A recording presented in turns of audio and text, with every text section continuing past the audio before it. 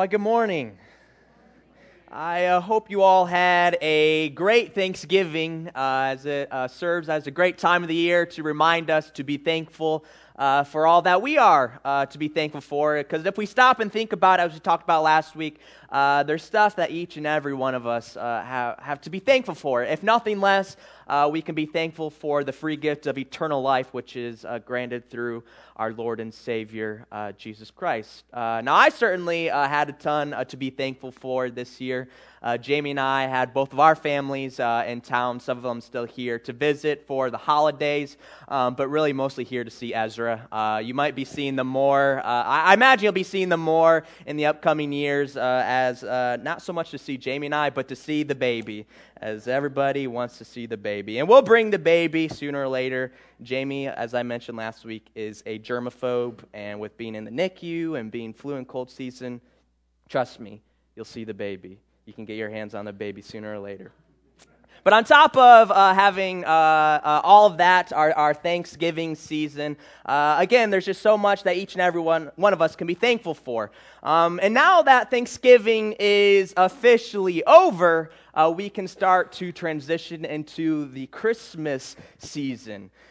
Now, if we're going to be honest, though, I know some of you guys have already transitioned into that Christmas season a couple of weeks ago or a month ago. Raise your hand if you're one of those people who transitioned to Christmas long before Thanksgiving even started. Yeah, we got a handful of people. Raise your hand if you can't stand those people who transitioned to Christmas.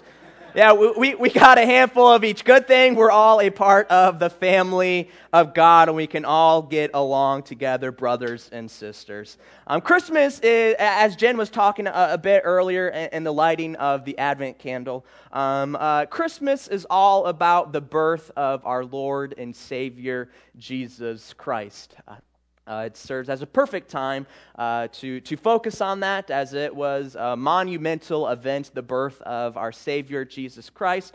And so with transitioning into the Christmas season and the Christmas holiday and the holly jolly mood, we're going to be talking about the reason of the season. And that reason for the season is Jesus. And so this morning we're going to start a couple-week series entitled All About Jesus. We're going to talk about the basics of who Jesus is. Who is this Jesus that we celebrate each and every year, his birth? I mean, that's quite an astronomical event for the world to celebrate the birth of a particular person. I mean, the whole world isn't celebrating my birthday, so why celebrate the birth of some guy born 2,000 years ago? Well, we're going to see in these upcoming weeks and just see how important this man, Jesus, truly was. And now, if you remember, which I'm sure you guys do, back in June, we did a series entitled All About God. And I'm sure you guys could all come up here and preach that sermon all about God, because I'm sure you guys all listened very well, and I'm sure you guys all remember it, and you could flip back in your notes. But if you didn't, for some odd reason, we'll just spend a couple minutes recapping what we talked about back in June when we talked about All About God, and we went over the basics of who God is. And so we spent 4 weeks talking about God. The first week, we talked about how God is one. God isn't two, he's not three, he's not four, not five, he's one. God is one. And that was the most important scripture for the Jews. The most important scripture in the Old Testament, Deuteronomy 6:4, known as the Shema. You might remember that as that's the Hebrew word for hear or listen. And it says, "Hear, O Israel, the Lord our God, the Lord is one." And that was the single most important passage for the Jews in the Old Testament, that God is one. There is no equal with God, our Heavenly Father, not even Jesus himself. For Jesus has said in Scripture, quoted, "The Father is greater than I." Jesus has said, "I can do nothing without God." Jesus called God my God, so Jesus had a God. Jesus stated that the Father is the only God. And Paul said that Jesus did not consider to be equal with God. And there's many more reasons to point that God is truly on a level of his own. So God is one. And let's not change the meaning of one when talking about God. And the second week, we talked about the attributes of God. In Exodus chapter 34, verses 6 and 7, God is talking to Moses on Mount Sinai, and God describes himself to Moses. That's pretty sweet for God to describe himself to someone else as they're talking. And God told Moses that he's a compassionate God. He's a gracious God. He's slow to anger. He's abounding in love and truth. He maintains love. He forgives wickedness, rebellion, and sin, yet he does not leave the guilty unpunished. And those are that Dr. Joe, back when I was in the Bible college, he made us remember this passage, and he says it was God by God. It's God describing himself. And he's compassionate, gracious, slow to anger, abounding in love and truth, forgiving, or maintaining love, forgiving wickedness, rebellion, and sin. It does not leave the guilty unpunished. So God is good. The third week we talked about how God is personal. Jesus taught us in the New Testament to view God as our Heavenly Father. And that term, Heavenly Father, has all the more meaning to me now than it did back when we went over the series in June, as now I'm an earthly father. But God also revealed his personal name to us. And if you remember, his name is YHWH. That's his name. That's his personal name. Most people pronounce it as Yahweh. That is the personal name of God. That's incredible that the Almighty Creator of the heavens and the earth revealed his personal name to us. And we can refer him to Yahweh. And we talked about how it wouldn't be appropriate for me to go up and go, hey, yo, what up, Donald? What up, Donald Trump? You know, that's not appropriate. I would have to be Mr. President, as that's official. But with God, he might not say, yo, what up, Yahweh? But he has revealed his personal name to us, Yahweh. And it was written 6,828 times in the Scripture. And I think it could be used. I think we can use it if it was written so much in Scripture. And so God is personal. He relates to each and every one of us on a personal level. The fourth week, we talked about how God is the creator. We all know in the beginning that God created the heavens and the earth and all that is in it, including you and I. And so if you can understand that God is one, that God is a good God, that God is personal, and that God is the creator of the heavens and the earth, then I would say you have a pretty good basic understanding of who God is. If you can understand those four concepts, those four aspects of God, that he's one, that he's a good God, that he's personal, and that he's the creator.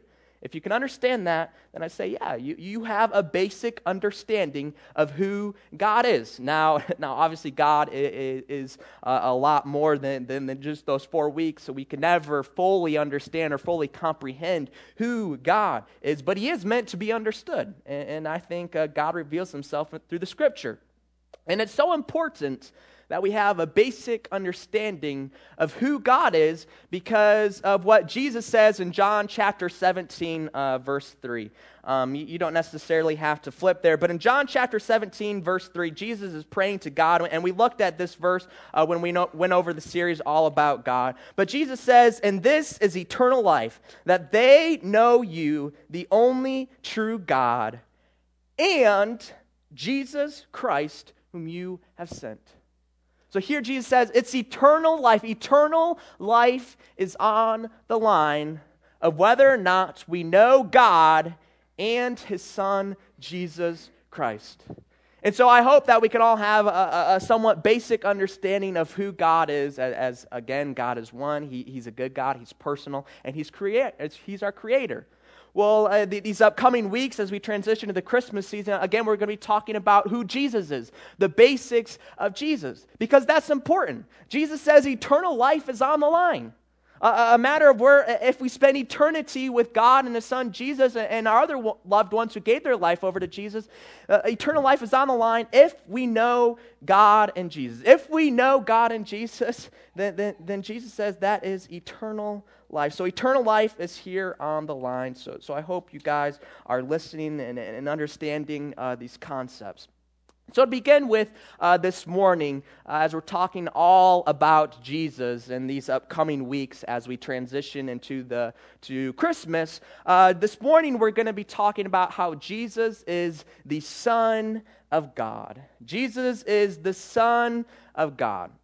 Now, when trying to figure out whose daughter or son someone is, what better person to ask than the parents themselves? They would have the best idea, they would have the best knowledge if indeed someone was their child, if someone indeed was their son or daughter. So when we're talking about if Jesus is the Son of God, what better person to ask than God himself? You guys see me? Do I make any sense there? So this morning we're going to take a look at God's words himself. And so if you have your Bibles, you can open up to Matthew chapter 3. Matthew chapter 3, the first book of the New Testament, about 2/3 the way into your Bible. And this is the beginning of Jesus' ministry. This is when John the Baptist, Jesus' cousin, is about to baptize him. And we're going to see whether or not God claims Jesus as his son. And so it says in Matthew chapter 3, verse 13, it says, "Then Jesus came from Galilee to the Jordan to John to be baptized by him. John would have prevented him, saying, 'I need to be baptized by you, and do you come to me?' But Jesus answered him, 'Let it be so now, for thus it is fitting for us to fulfill all righteousness.' Then he consented. And when Jesus was baptized, immediately he went up from the water, and behold, the heavens were opened to him. And he saw the Spirit of God descending like a dove and coming to rest on him. And behold, a voice from heaven said, 'This is my beloved Son, with whom I am well pleased.'" So here, as John the Baptist is baptizing Jesus, as Jesus is getting immersed into the water and brought back up, Jesus sees that the heavens were opened up, and he saw the spirits of God, the Holy Spirit, descending like a dove and coming to rest on Jesus. And this voice from heaven, which we can easily deduct, that's God, this voice from heaven, God says, "This is my beloved Son, with whom I am well pleased." God himself, with all these witnesses around him, it wouldn't have been just John the Baptist and Jesus. There would have been other people around there. And in front of all these people, God himself says, "This man, this Jesus of Nazareth, this is my beloved Son, with whom I am well pleased." Here God claims Jesus as his son and says that he is well pleased. On top of that, in Matthew chapter 17, just a handful of pages after Matthew chapter 3. In Matthew chapter 17, we'll see again whether or not God claims Jesus as his son. And we'll be reading about the transfiguration, which is really an intriguing story. And I'm sure reading this will bring up a lot of questions for you guys. We don't necessarily have time to delve into it. But we're going to focus on whether or not God claims Jesus as his son. And so in Matthew chapter 17, starting in verse 1, and it says, "And after 6 days, Jesus took with him Peter and James and John his brother, and led them up a high mountain by themselves. And he was transfigured before them, and his face shone like the sun, and his clothes became white as light. And behold, there appeared to them Moses and Elijah talking with them." So let's stop for just a brief second. So here Jesus takes his 3 closest disciples up a mountain, and it says that Jesus was transfigured. That basically means that Jesus changed in form or appearance, or he had an exalting or glorifying change. As it talks about how he had this bright light, he shone like the sun. And all of a sudden, we see that Moses and Elijah start talking with them. Well, if you know your Bible, you know that Moses and Elijah are far gone by the time we're talking about Jesus. And so my inclination, the best explanation I've heard, is that this is a vision of Moses and Elijah. But again, we're not going to get into that. Similar to Jesus appearing to Saul and Ananias in a vision during Saul's conversion. This isn't the only occurrence. But anyways, they're talking, and it continues in verse 4. "And Peter said to Jesus, 'Lord, it is good that we are here. If you wish, I will make 3 tents here, one for you, and one for Moses, and one for Elijah.' He was still speaking when, behold, a bright cloud overshadowed them, and a voice from the cloud said, 'This is my beloved Son, with whom I am well pleased. Listen to him.' When the disciples heard this, they fell on their faces and were terrified. But Jesus came and touched them, saying, 'Rise and have no fear.' And when they lifted up their eyes, they saw no one but Jesus only." So here, as Jesus was transfigured, as his appearance was changing, his form or appearance, this voice from the clouds, this voice from the heavens, which again we can easily deduct is God. God says that this is my beloved Son, with whom I am well pleased. Listen to him. So here again, the second time, God audibly speaks with other witnesses around, and God audibly speaks and says, "This is my beloved Son, with whom I am well pleased. Listen to him. God doesn't really talk a whole lot in the New Testament audibly. These are some of the very few instances of the New Testament where God audibly speaks to a group of people. And 2 times we see God audibly confirms that Jesus indeed is his son. And again, when talking about whether someone is a son or daughter of someone, what better person to ask than the parent themselves? And so when we claim that Jesus is the Son of God, what better person to ask than God himself, than Yahweh himself? And here we see twice, with other witnesses around, that God confirmed Jesus as his beloved Son. And again, God hardly ever talks in the New Testament with an audible voice. And so when he says something, we really got to pay attention to hear what he's saying. And when we cover the nativity scene come Christmas time, this idea of Jesus being the Son of God will further confirm the statement as we'll look at how it transpired. But I don't really want to delve in too much. Hi, Maylee, she's waving at me. I don't want to delve too much into Jesus being the Son of God, because I think we all have a basic understanding that, yes, Jesus is the Son of God. But rather, what I want to focus more on this morning is the implications of Jesus being the Son of God. Because again, I think we all understand that he is the Son of God. Now we're called children of God as well, but it's different. Alvin Huffer, the author of the Systematic Theology book, a man from the Church of God, he says there's 7 doctrines of salvation. Basically, 7 things happen for and to us because of the death of Jesus on the cross, and he talks about one of them being adoption. We are adopted children of God when we accept the sacrifice of our Lord and Savior Jesus Christ. And so when we give our life over to God and we give our life over to Jesus, we are children of God. We're all brothers and sisters. We're all a part of that family of God. But what makes Jesus special, as we'll talk about again in the nativity scene, is that he's the only birthed Son of God. He's the only begotten, the fancy Greek word that we talked about in our Sunday school classes, monogenes, the only birthed or only begotten Son. Jesus is the only one who was birthed straight from God. And so Jesus is on a field all of his own. He was conceived by God's Holy Spirit. Spoiler alert for Christmas. He was conceived by God's Holy Spirit. And so when we're talking about Jesus being the Son of God, we need to find the proper balance for Jesus. And let me tell you, it's tricky. It's tricky to find the proper balance, the proper spot for Jesus in our life. It's tricky to know how much are we to praise, how much are we to glorify, how much are we to honor Jesus. Because Jesus, as we talked about in June, Jesus is not equal with God. Jesus is not all-powerful. God is all-powerful. God is all-knowing, but Jesus is not all-knowing. God is the creator of all things, but Jesus is not the creator of all things. God is infinite and a good God, and he's the best of the best, and Jesus is not infinite. He had a beginning, as again we'll talk about come Christmas time. And God deserves all of our worship and all of our glory and all of our honor. He's the top of the top. But the tricky thing is Jesus isn't quite the top of the top, but he's the Son of God. He's sitting at the right hand of God. So although Jesus isn't all-powerful, he's not all-knowing, he's not the creator of the thing, Jesus is without sin. Jesus is the Savior of the world. Jesus has performed many miracles and healings. And Jesus is sitting at the right hand of God right now. Jesus was conceived by God's Holy Spirit. He's the only birthed Son of God.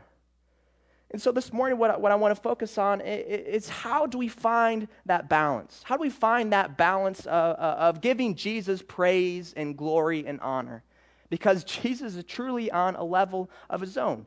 He's a man, yes, but he's not like you and I. We're not conceived by God's Holy Spirit. We're not the Savior of the world. We all have sin in our life. Jesus was perfect. He was sinless. So where do we place Jesus in our life?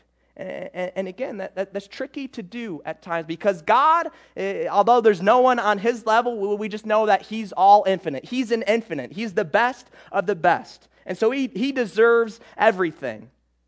We can't go overboard with God and giving God all of our glory and praise and honor. That's impossible. You can't give God too much glory. You can't give God too much honor. You can't give God too much praise.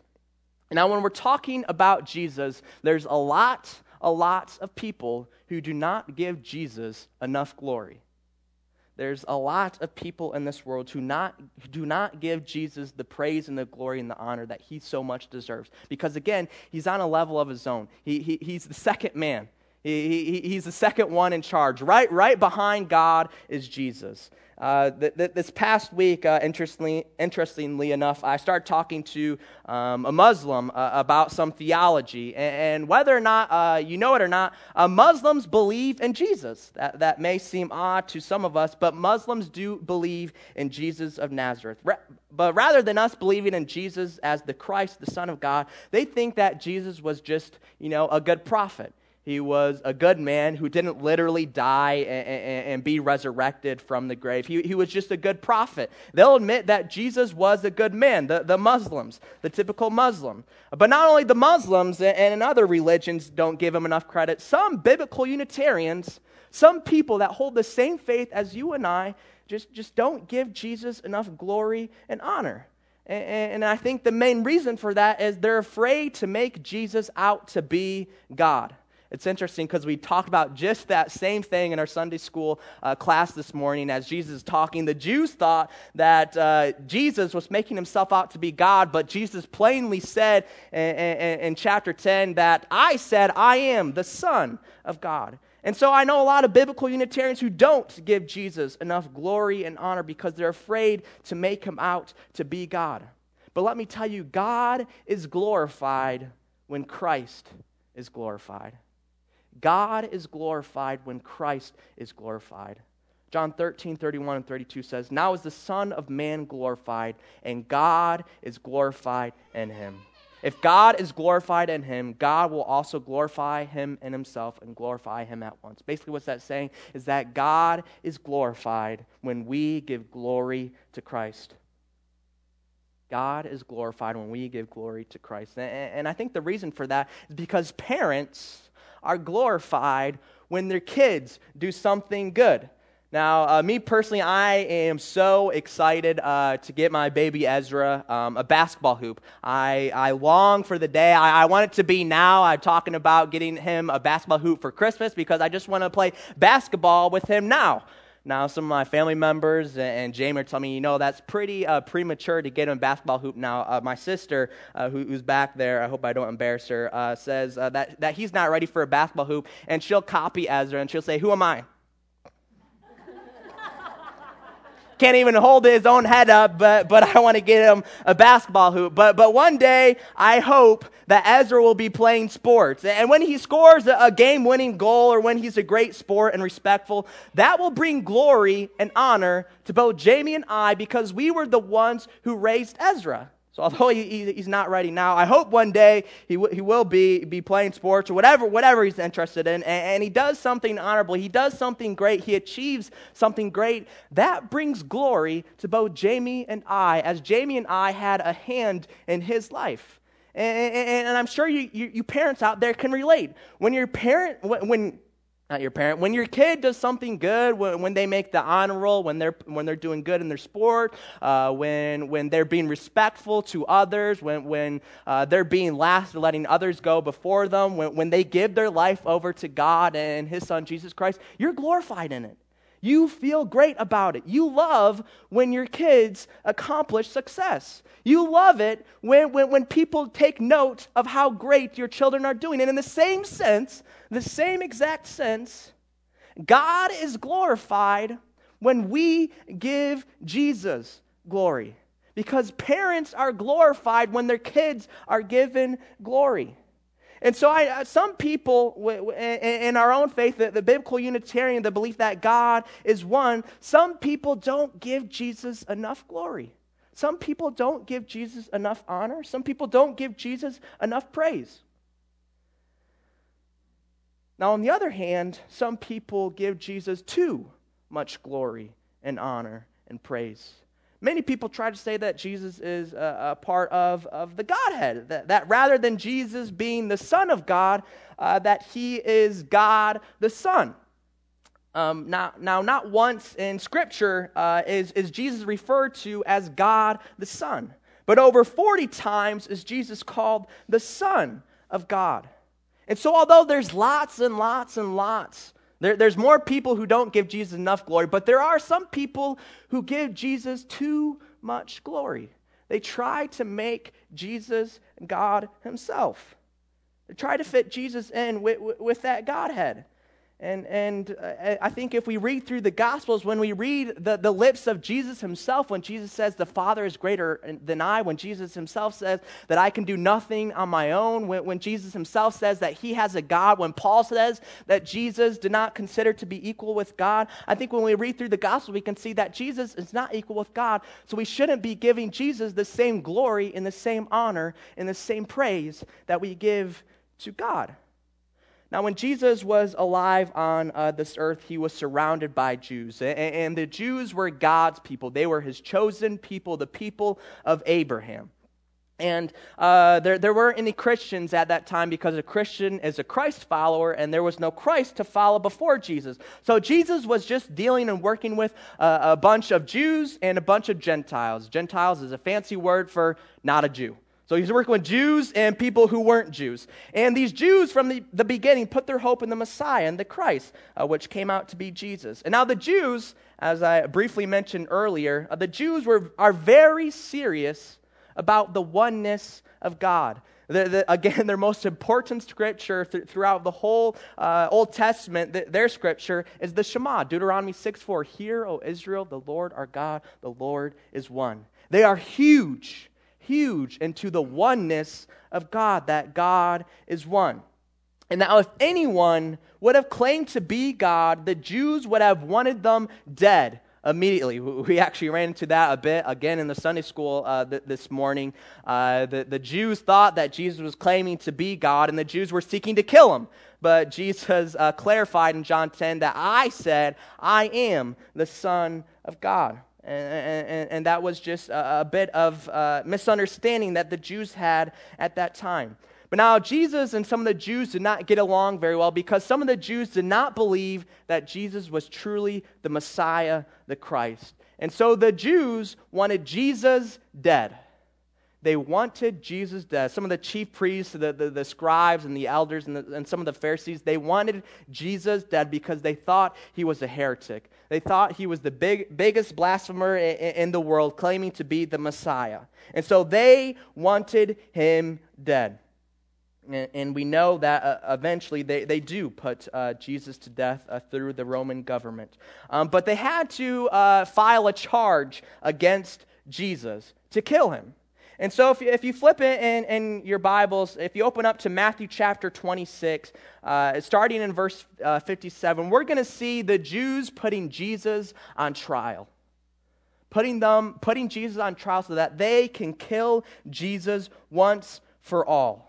And so in Matthew chapter 26, verse 57, it says, Then those who had seized Jesus led him to Caiaphas the high priest, where the scribes and the elders had gathered. So people seized Jesus, they captured him, they brought him to the chief priests, basically the Jews that had the most power and authority. And so when Jesus was brought to the chief priest, it says in 58, and Peter was following him at a distance as far as the courtyard of the high priest. And going inside, he sat with the guards to see the end. Now the chief priests and the whole council were seeking false testimony against Jesus that they might put him to death. But they found none, though many false witnesses came forward. At last, 2 came forward. So here, these chief priests who were big into the law and telling the truth and that sort of thing, they were so desperate to kill Jesus that they were hiring false witnesses, people who were spreading lies about Jesus to have him killed, but none of them worked. And so it says, at last 2 came forward, in verse 61, and said, This man said, I am able to destroy the temple of God and to rebuild it in 3 days. And the high priest stood up and said, Have you no answer to make? What is it that these men testify against you? But Jesus remained silent. And the high priest said to him, I adjure you by the living God, tell us if you are the Christ, the Son of God. Jesus said to him, "You have said so. But I tell you, from now on you will see the Son of Man seated at the right hand of power and coming on the clouds of heaven." Then the high priest tore his robes and said, "He has uttered blasphemy. What further witness do we need? You have now heard this blasphemy. What is your judgment?" They answered, "He deserves death." Then they spit in his face and struck him, and some slapped him, saying, "Prophesy to us, you Christ. Who is it that struck you?" So here we see these group of Jews who are strictly monotheists, who strictly believe in the oneness of God, and they are so desperate to put him to death. They're even hiring false witnesses, people to spread lies about Jesus just to have him killed. But the final charge that put Jesus to death, the final charge where the Jews delivered Jesus to the Roman governor to be crucified, was that Jesus was the Son of God. That was the that was the climax, that Jesus was the Son of God. Now we can see that the Jews so wanted Jesus dead. And it would have been so easy for everybody to agree to crucify, to kill Jesus, if Jesus confessed that he was God. If they could confess that Jesus was God the Son, it would have been so easy to convince the other Jews, to convince the Roman government to come, because the Roman people, they had their own Roman mythology. They had their own Roman gods. They didn't want people challenging their Roman gods. And so if the Jews told the Roman people, the Roman governors, that this man is claiming to be God, it would have been so easy for them to crucify Jesus. But the problem for the Jews is that Jesus did not consider himself to be God, but rather Jesus considered himself and confessed here that he is the Son of God. Not God the Son, but he is the Son of God. A couple of years I was at theological conference and talking to a fellow biblical Unitarian. I say that word, but basically that's someone who believes in the Bible and believes that God is one. And this guy said that this alone was the determining factor of his belief that God is one. Because it would have been so easy to put Jesus to death if they would just have Jesus confess that he was God. But when Jesus was put to test, the clinching accusation was that Jesus was the Son of God, not God the Son. And again, if Jesus just would have confessed that he was God, it would have been so easy. All of their problems would have been solved with the blink of an eye if Jesus would have confessed that he was God. But he's not, because Jesus is the Son of God. And with Jesus being the Son of God, we have to be careful to give him the proper glory and the proper praise. And let me tell you, a lot of people do not give Jesus enough glory and honor and praise. But on the other hand, a lot of people give Jesus too much glory, too much praise, too much honor, making him equal with God. We have to find that healthy balance. A lot of life is about finding that healthy balance. When it comes with Jesus, we need to find that healthy balance of giving him our praise, of giving him our honor, of giving him our glory, because God is glorified when we give Jesus glory. God is glorified in that. But at the same time, we can't make Jesus equal with God, because Jesus himself said that the Father is greater than I. And so we as Christians, we need to find that healthy balance of praising Jesus, the Son of God. In Philippians chapter 2, verses 10 and 11, it says, "So that at the name of Jesus every knee should bow in heaven and on earth and under the earth, and every tongue confess that Jesus Christ is Lord, to the glory of God the Father." Everybody should be bowing down at the name of Jesus. That shows us how much glory and honor, praise we should be giving to Jesus. That every person should be bowing at the name of Jesus, and we are to be confessing that Jesus is the Christ, confessing that Jesus is the Son of God. And so we have to find that healthy balance of giving Jesus the praise, glory, and honor that he deserves, because he does deserve a lot. He's the second man. He's the second one in charge, and God has given him all authority in heaven and on earth. So he deserves our praise. He deserves to be worshiped.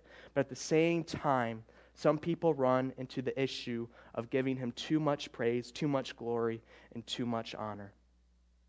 And so this morning, we can praise Jesus and we can honor the name of Jesus. We can glorify the name of Jesus and thank Jesus for what he did on the cross 2,000 years ago. As nearly 2,000 years ago, Jesus bled and suffered and died on the cross for our sins. And so as we transition to communion, if we could have the deacons come forward. Jesus is to be honored. Jesus is to be glorified, as Philippians 2, 10, and 11 states. And so we need to give him the proper respect and glory. And in one great way to do that is commemorating what Jesus did for us nearly 2,000 years ago. As the night before he was crucified, the same night that the Jews accused Jesus of being the Son of God, that same night Jesus celebrated the Passover with his disciples. And as they were celebrating the Passover, there was some bread and a cup of wine there. And Jesus said, "This bread that you are about to partake in represents my body, which is to be broken for you." And so as we partake this bread, this bread represents Jesus' body being broken on the cross for each and every one of us. And he's to be glorified. And when we give Jesus that glory, God is glorified as well. So let's pray. Father God, I just thank you for this day. Father, I thank you for all that you've done for us. Father, most importantly, I thank you for the free gift of eternal life, which was only made possible through your Son. Father, I can't imagine watching your Son suffer on that cross, and I cannot thank you enough. And thank you, Jesus, for all that you have done on the cross for us. And it's in Jesus' name that we pray. Amen.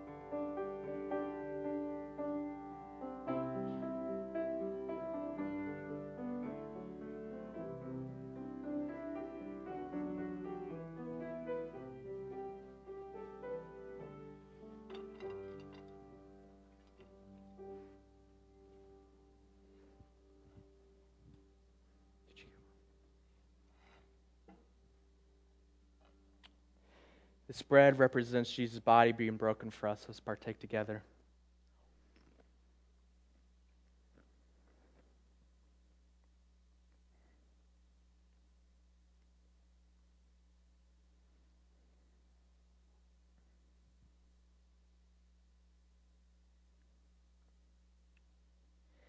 The same night that he took the bread, he took the cup, and he said, "This cup represents my blood being poured out for you, as surely his blood was poured out for us on the cross as he died for our sins. He enabled us to be children of God, and so let's give God and his Son Jesus the proper respect and glory." Let's pray.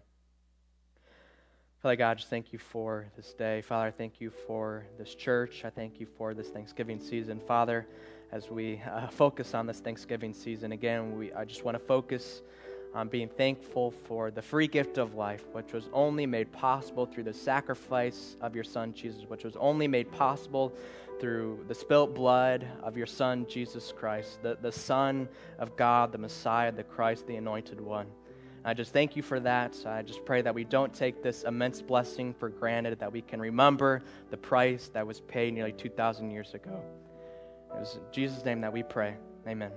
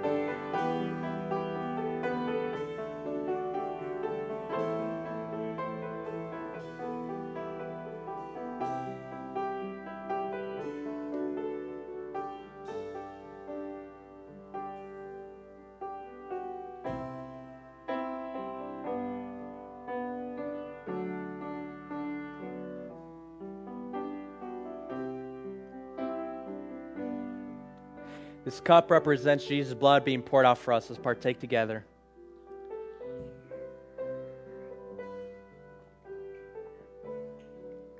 Father God, I just thank you for all that you give to us. Father, we give you all the glory and all the honor and all the praise. And we just thank you for this day. We thank you for the gift of eternal life through the sacrifice of your Son. Father, I just pray that we can give you all the glory and honor and praise that you deserve, and that we can give the praise and respect that your Son deserves as well. And I just pray that we can focus on the meaning of the season, this Christmas season. And it's in Jesus' name that we pray. And everybody said, amen.